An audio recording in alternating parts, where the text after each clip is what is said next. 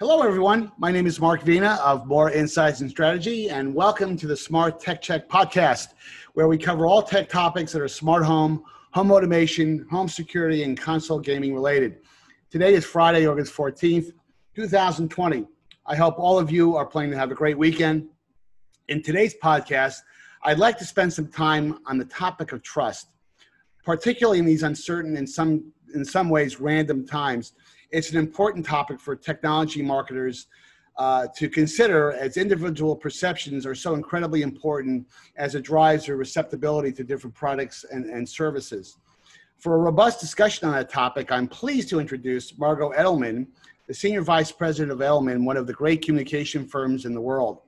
Margot leads Edelman's technology practice, and she's here to talk about the company's well-known Trust Barometer, a tool that they use to measure how governments, businesses, and the media are trusted by people, particularly in context of the big social and macroeconomic topics of the day. Margot, welcome to the podcast. Thank you. Excited to be on again. Oh, I'm glad you to be here. You know, we met, oh my God, it was about 2 years ago, year and a half ago. It was not, but it feels like a really long time ago now. It was when everyone was, still seeing each other in large groups. Which feels like a long time ago. How have you been holding up during the pandemic? It's in the beginning it was definitely a shock, but I think you just, like anything, you kind of get used to it and work from home. I think my team is really held up and works just as well remotely as in person. So I think all things considered, doing as well as can be given everything. Well, this is really a great podcast to do because I'm just so fascinated to really kind of pick your brain on all these big topics that have surfaced, in light of your Trust Barometer, which we're going to get into in a few seconds, and how the pandemic has influenced and affected it. Because I'm sure we're going to get into that very, very quickly. But for the sake of the audience, tell us a bit about the Edelman Trust Barometer, what it is, what it does. You made a decision to do updates the mid-year this year, which is a bit unusual. But let's talk about what the tool does. Sure. So the Trust Barometer looks at the state of trust in 4 key institutions. So that's business, government, media, and NGOs. January 2020 was actually the 20th year that we did this survey. So we have a pretty robust data set at this point, and you can really see how the world events influence trust in these different institutions. So for example, post-financial crisis, there was a massive drop in trust in business, not surprisingly, given everything going on then. And we actually do the survey in, I think about 26 countries around the world, thousands of people surveyed, representative sample in each country. So it really gives, an amazing snapshot of the global state of trust each year. And then this year, just given, everything going on in the world, the fact that there were so many changes with the pandemic and then social unrest, we actually did an update that came out in May of the survey. We did it in 11 markets, so not the full 26, but 11 of what we considered the most important markets, whether China, India, US, Germany, France, et cetera, to look at how trust had changed in these key institutions given the pandemic and given everything going on. And we had some really interesting findings. For example, trust in government is signitightly up almost everywhere except the United States, perhaps. And I got to stop you there. That fascinates me because I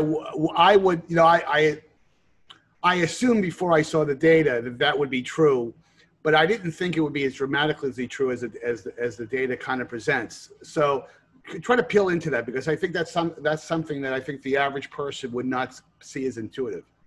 Well, I mean, obviously, given the extent to which really governments around the world were able to step up, they were able to, in a lot of ways, lead their countries and lead their people forward during this state of crisis. I think it does make a lot of sense that trust in government has risen.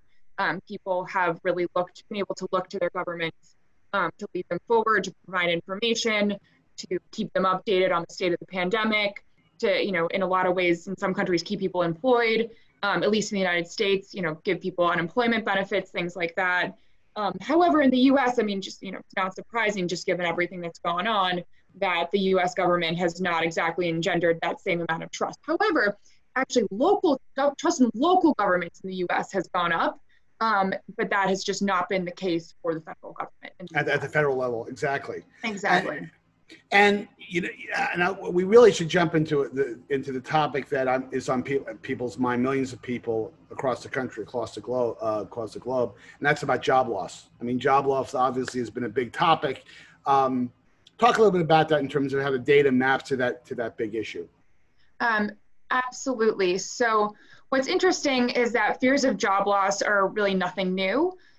So what we found is sort of in the Trust Barometer for 2020, in January, it showed that 80% said they were worried about losing their job due to automation and globalization.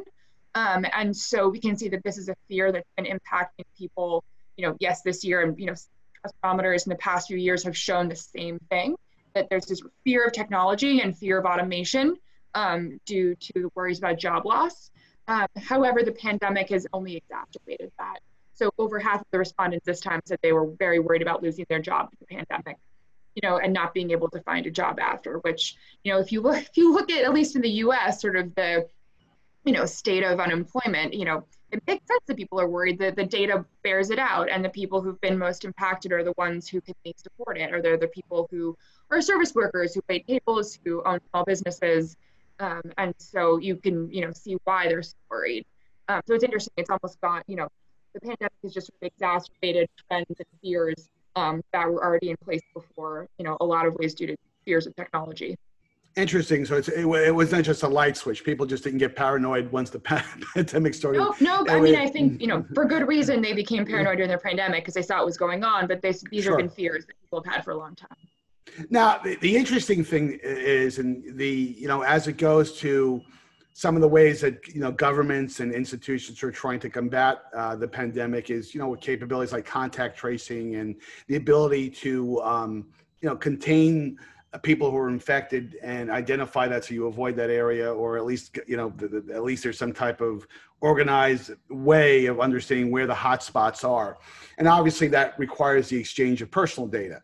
And there's been a lot of people on both sides of that topic in terms of confidentiality and what are they giving up. But let's talk about what the data really says in terms of the way I say consumers, but people in general feel about that topic in terms of their willingness to provide information in search of hopefully a problem that government can help facilitate.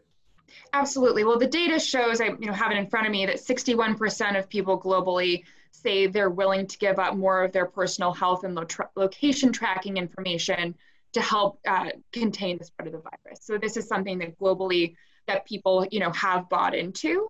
But then again, not surprisingly, it really breaks down by country. So in China, which obviously has, a very, very robust contact tracing system that every single person abides by, over 90% of the people say they're willing to do this. But then when you start looking at, other countries more in Western Europe or the United States, the data doesn't totally hold that out. So, for example, in the US, only 50% of people are, 53% are in Germany, even fewer than that are in France, for example. But then again, going back to the US versus the rest of the world, what has stood out is that, Western Europe, despite these fears, has really been able to, work to contain the pandemic, whether it's through manual contact tracing, like people writing their phone number down at coffee shops, whereas the US, just from looking at the data, really doesn't seem to have been able to do that. So it's interesting that, yes, of course, you're expecting, this type of willingness to give up data from China. But then even in markets where there's a little bit more skepticism, like the US in Western Europe, Western European countries have been at least relatively successful in being able to still do contact tracing. And then in the US, we have not. So again, you can go back to our leadership maybe to figure out why that is.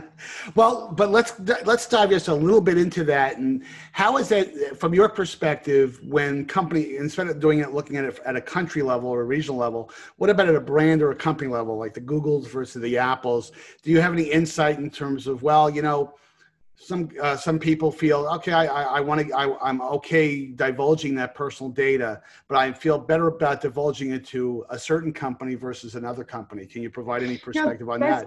That's definitely interesting. I mean, I don't know. I don't have, specific data that backs it up company by company, but it is interesting just to see, we do have data on how people have responded in terms of how tech companies overall have performed during the pandemic. And so what's interesting is that tech companies' employees actually feel that they did a good job, which makes sense. So tech companies were one of the first companies to say work from home. Like Microsoft, as soon as this, more cases, started in Seattle in March, they immediately were like work from home. Same with Facebook. And those companies have, really delayed going back to the office. All of them have sort of pushed out any type of return to work to 2021. However, what's interesting also is that people don't necessarily think that tech CEOs have done a great job of leading during the pandemic. So they've done a good job for their employees in terms of protecting their own employees, but they haven't necessarily demonstrated the public, or seen as demonstrating the public leadership that people would expect of companies of this stature during this time. And again, we did this survey earlier in the summer. So I know, Google and Apple, for example, have come out with their own technology around contact tracing. For example, Microsoft has come out with sort of a talent marketplace. So there are definitely ways in which, tech companies have stepped up over the past few months that might not necessarily be reflecting the data. But I did think it was interesting that people perceive them as kind of protecting their own employees, did a good job there, but not necessarily in leading by example. Do you think that perception is driven in part only by the company's actions, or do you think part of that is the media? The media may portray certain companies, certain CEOs, certain organizations in a less than favorable light? I mean, that's a really good question. I mean, I think the media serves in some ways to, what's the right word? Exacerbate, maybe it's not the right word, but to almost highlight. Sensationalize. Exactly, highlight what companies are doing. So if they're doing something well, they're doing it really well. If they're not doing it well, they're doing it really badly. And so it almost, creates a kind of polarization, I think, around who's doing well and who's not, whether that's looking at government leadership or whether that's looking at company leadership.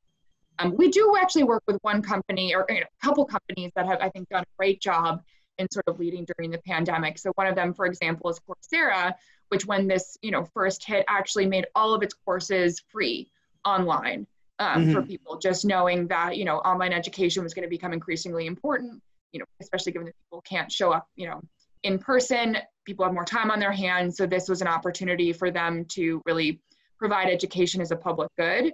And then secondly, they're actually partnering with local governments to provide Coursera courses instead of unemployment, as a part of unemployment benefits, which allows for retraining and, learning new skills. So I think, that's a really great example of a company that I think, did a great job of taking its core product and then using it to lead during the pandemic.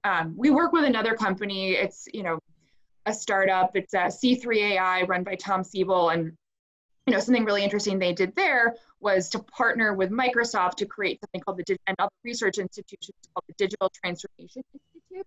And as part of that, they actually gave millions of dollars in grants to researchers who were using AI as a tool to basically help research cures for the pandemic. So that's, another way that I think, companies have stepped up, in very specific ways to, put their best foot forward and try to do their part during the pandemic. And interesting, in perusing the report, the topic that is really fascinating to me, and I want you to get your point of view on this, is that, during the pandemic, and this, is that there's been a tremendous run up in technology sales as people, and we're going to get into the work from home topic in a moment, but as people have been kind of rushed to work at home, they've been upgrading their PCs or buying new notebooks. Yeah. You still can't find a notebook. Try to find a webcam, good luck. I tried to buy a keyboard this morning online, 6-week wait for a Logitech keyboard from Amazon. And despite this rush in technology, and many of the tech companies actually have done quite well during the pandemic, and it's been a bit of a tailwind. Your data shows that the trust has deteriorated to a bit. Technology has deteriorated from a trust standpoint.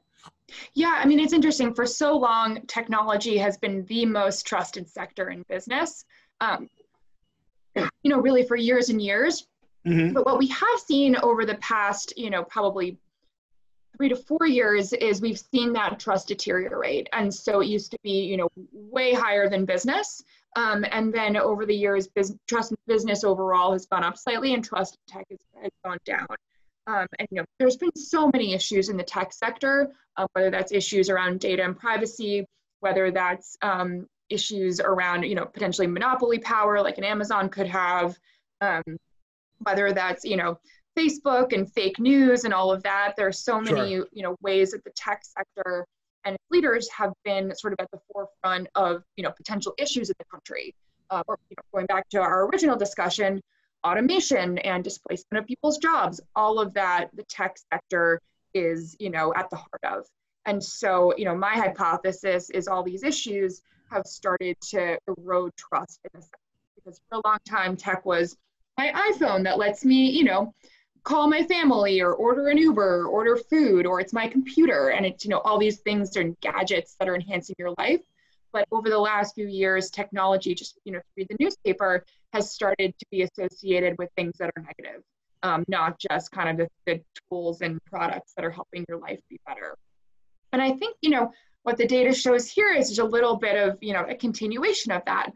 So the sectors that are doing the best are actually healthcare and then food and beverage. And those, at least when we did the survey back in May, were really the sectors that are at the forefront of the pandemic, right? Like the healthcare sector, you have, different, companies, trying to discover, a vaccine for COVID. You have, hospitals putting their, nurses and doctors on the line every day to save people's lives. And, no wonder trust in healthcare has gone up. That sector has, really been at the forefront of how we're going to combat what's going on. And then with food and beverage, it's sort of the same thing. I mean, they're the ones who have kept our grocery stores stocked. They're the ones who have kept, supply chains open, all of that. And so, without that sector, the entire economy would collapse. And I think there were very much worries about that, going back to, March and April, that might be the case. And it hasn't been, partly because I think that sector has seriously kind of stepped up to keep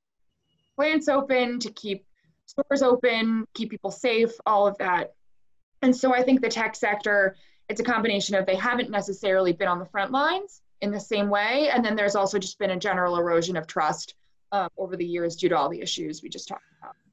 So what guidance would you provide to tech companies to really help build trust? I mean, we've talked about this before, even before the pandemic, but certainly it's probably more important now than ever. At a macro level, what are the 2-3 things that you think companies really should hammer home to help them build trust? Because it's so important, not just from a revenue and a margin and a profitability standpoint, but for building a brand that is long lasting and spans over decades of time, not just a few short periods of time. Well, our data does show that people want companies, and in particular tech companies, to partner with government to create a solution for the pandemic. So people want tech companies to be stepping up and to be helping. Going back to the couple examples I had shared, I think the more tech companies can use their kind of core products and services and either make them free or make them available to frontline workers, things like that, I think the better off they'll be, and they'll start to kind of regain that halo of trust. Another thing that's interesting in the data, and I think tech companies are doing quite well, is to prioritize health and safety over anything else in return to work. So the important thing is not to make sure you have butts in seats and people are back, but that the people who are your employees are safe. And I think that's easy to do with white collar workers who sit at home and can easily work remotely. Likely sort of the same applies, if you're Amazon and you have warehouse workers, how are you keeping them safe? How are you prioritizing their health and safety? So it's not just about kind of the white collar workers that easily can sit behind a desk and do remote work. It's also how do you treat the employees who are on the front lines, and when do you bring them back, and how do you keep them safe? So I think those two things are incredibly important. And then I also do think, still going back to our original conversation, that people are looking to CEOs for leadership. So if tech company CEOs, they have a huge amount of visibility. They're being, hauled in front of Congress to talk about what their companies are doing. Like, this is a time for them to sort of advocate for, ways that business and government can partner to improve the lives of workers today, just because we've been through so much change. And this is an opportunity for them to use their products and services to make a difference. Now, in the few minutes we have left here, because it's a topic we have to talk about, is that, obviously we're in this kind of, unprecedented work from home behavioral pattern right now. And everybody's kind of waiting to see, is this going to change in a dramatic way? And if I talk to 20 people, I'll get 10 people that will tell me, oh, work from home is here to stay. And I'll get 10 other people to tell me, things are going to go back to normal. Now, the data that you guys have show pretty clearly that people do want to see partnerships between business and governments to fix the problem. I think that's pretty clear.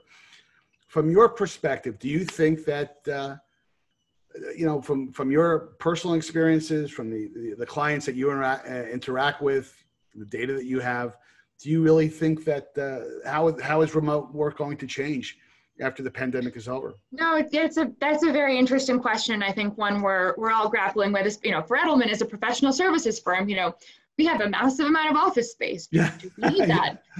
Do we need to have enough space for every single person? And is there the expectation there should be in the office? I think, as the data shows, we need to be incredibly careful about going back and, not go back before people are ready. And as I said, that applies, I think, yes, for white collar workers, but also for, those who are more on the front lines. How can we keep them safe? But then just in terms of remote work, I personally have actually, a number of, reporters some of my friends, and I think there's just generally a feeling that we won't necessarily, that a lot of meetings that I think we thought needed to be in person, and we needed to be there physically, and we needed to make that flight to London to have that one meeting.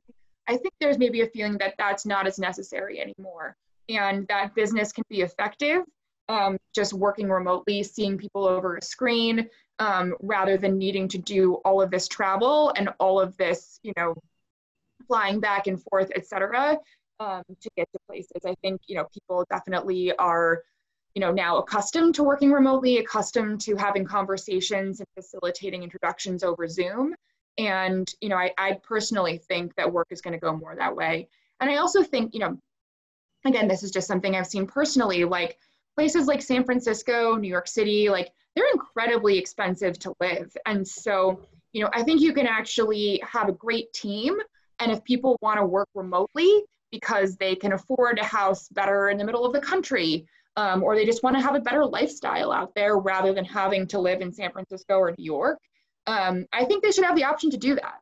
Like, I think, there are definitely benefits to having a team that's happy, having a team that feels that they can have, a place where they can live in a place where they can afford to buy a house and all of that. And so, at least for me personally, I'm now getting onto the distributed work bandwagon, because to me, as long as people are productive, they sign on when they should, they're, show up to meetings on Zoom, I'm like, great, that's all I need. So, sure. I think that will be here to stay too. No, I think the point you made, that this is going to have a disruptive impact on things like property sales, property values, office space. No one really knows, of course, as you've mentioned, where the new normalcy is going to be, 3 or 4 months from now. Hopefully it's only 3 or 4 months. Hopefully it's sooner than that. But I think it's going to have a profound impact on, there's a lot of people who are going to be, hey, I enjoy working from home. I can potentially move to a different place that allows me to live with a better lifestyle from a financial standpoint, maybe close to other members of their family. So there's going to be lots and lots of interesting implications of it. And as a Bay Area guy myself, I like the fact that I can get on the highway at 1 o'clock in the afternoon, drive to San Francisco in 35 minutes versus an hour and a half. So totally. It's going to have impacts on that as well. Before we sign off, any other parting topics? And by the way, how do we get this report? Because this report is so incredibly interesting, and I know you're probably pitching it to everyone as you talk to all your clients about it. But how can someone get their hands on it? Absolutely. All you need to do is go to Edelman.com and just do 2020 Trust Barometer Spring Update, and it'll come right up with a full deck, infographics, and executive summary. So you'll have all of the information and data on the report just by doing that. So very easy to find. I just want to say, obviously we're living in unprecedented times, and in some ways it's actually incredibly exciting to see all the ways that technology are enabling connections. when you can't see people in person. So I think in some ways, I'm actually very grateful that this happened when it did, in the sense that, if this happened 15 years ago, we wouldn't have an iPhone. We wouldn't have, a way to connect with everybody. So in some ways, you can say what you want about technology companies, et cetera, but technology has really enabled all of us to really stay connected at a time that's been, as you said, extremely uncertain and disjointed. So just end on that positive note. To say the least, it's been uncertain. Exactly. But listen, Margot, thank you for joining me for today's podcast. For the More Insights and Strategy audience, please follow us on our usual social media partners, Facebook, LinkedIn, and Twitter. And until next time, have a great weekend.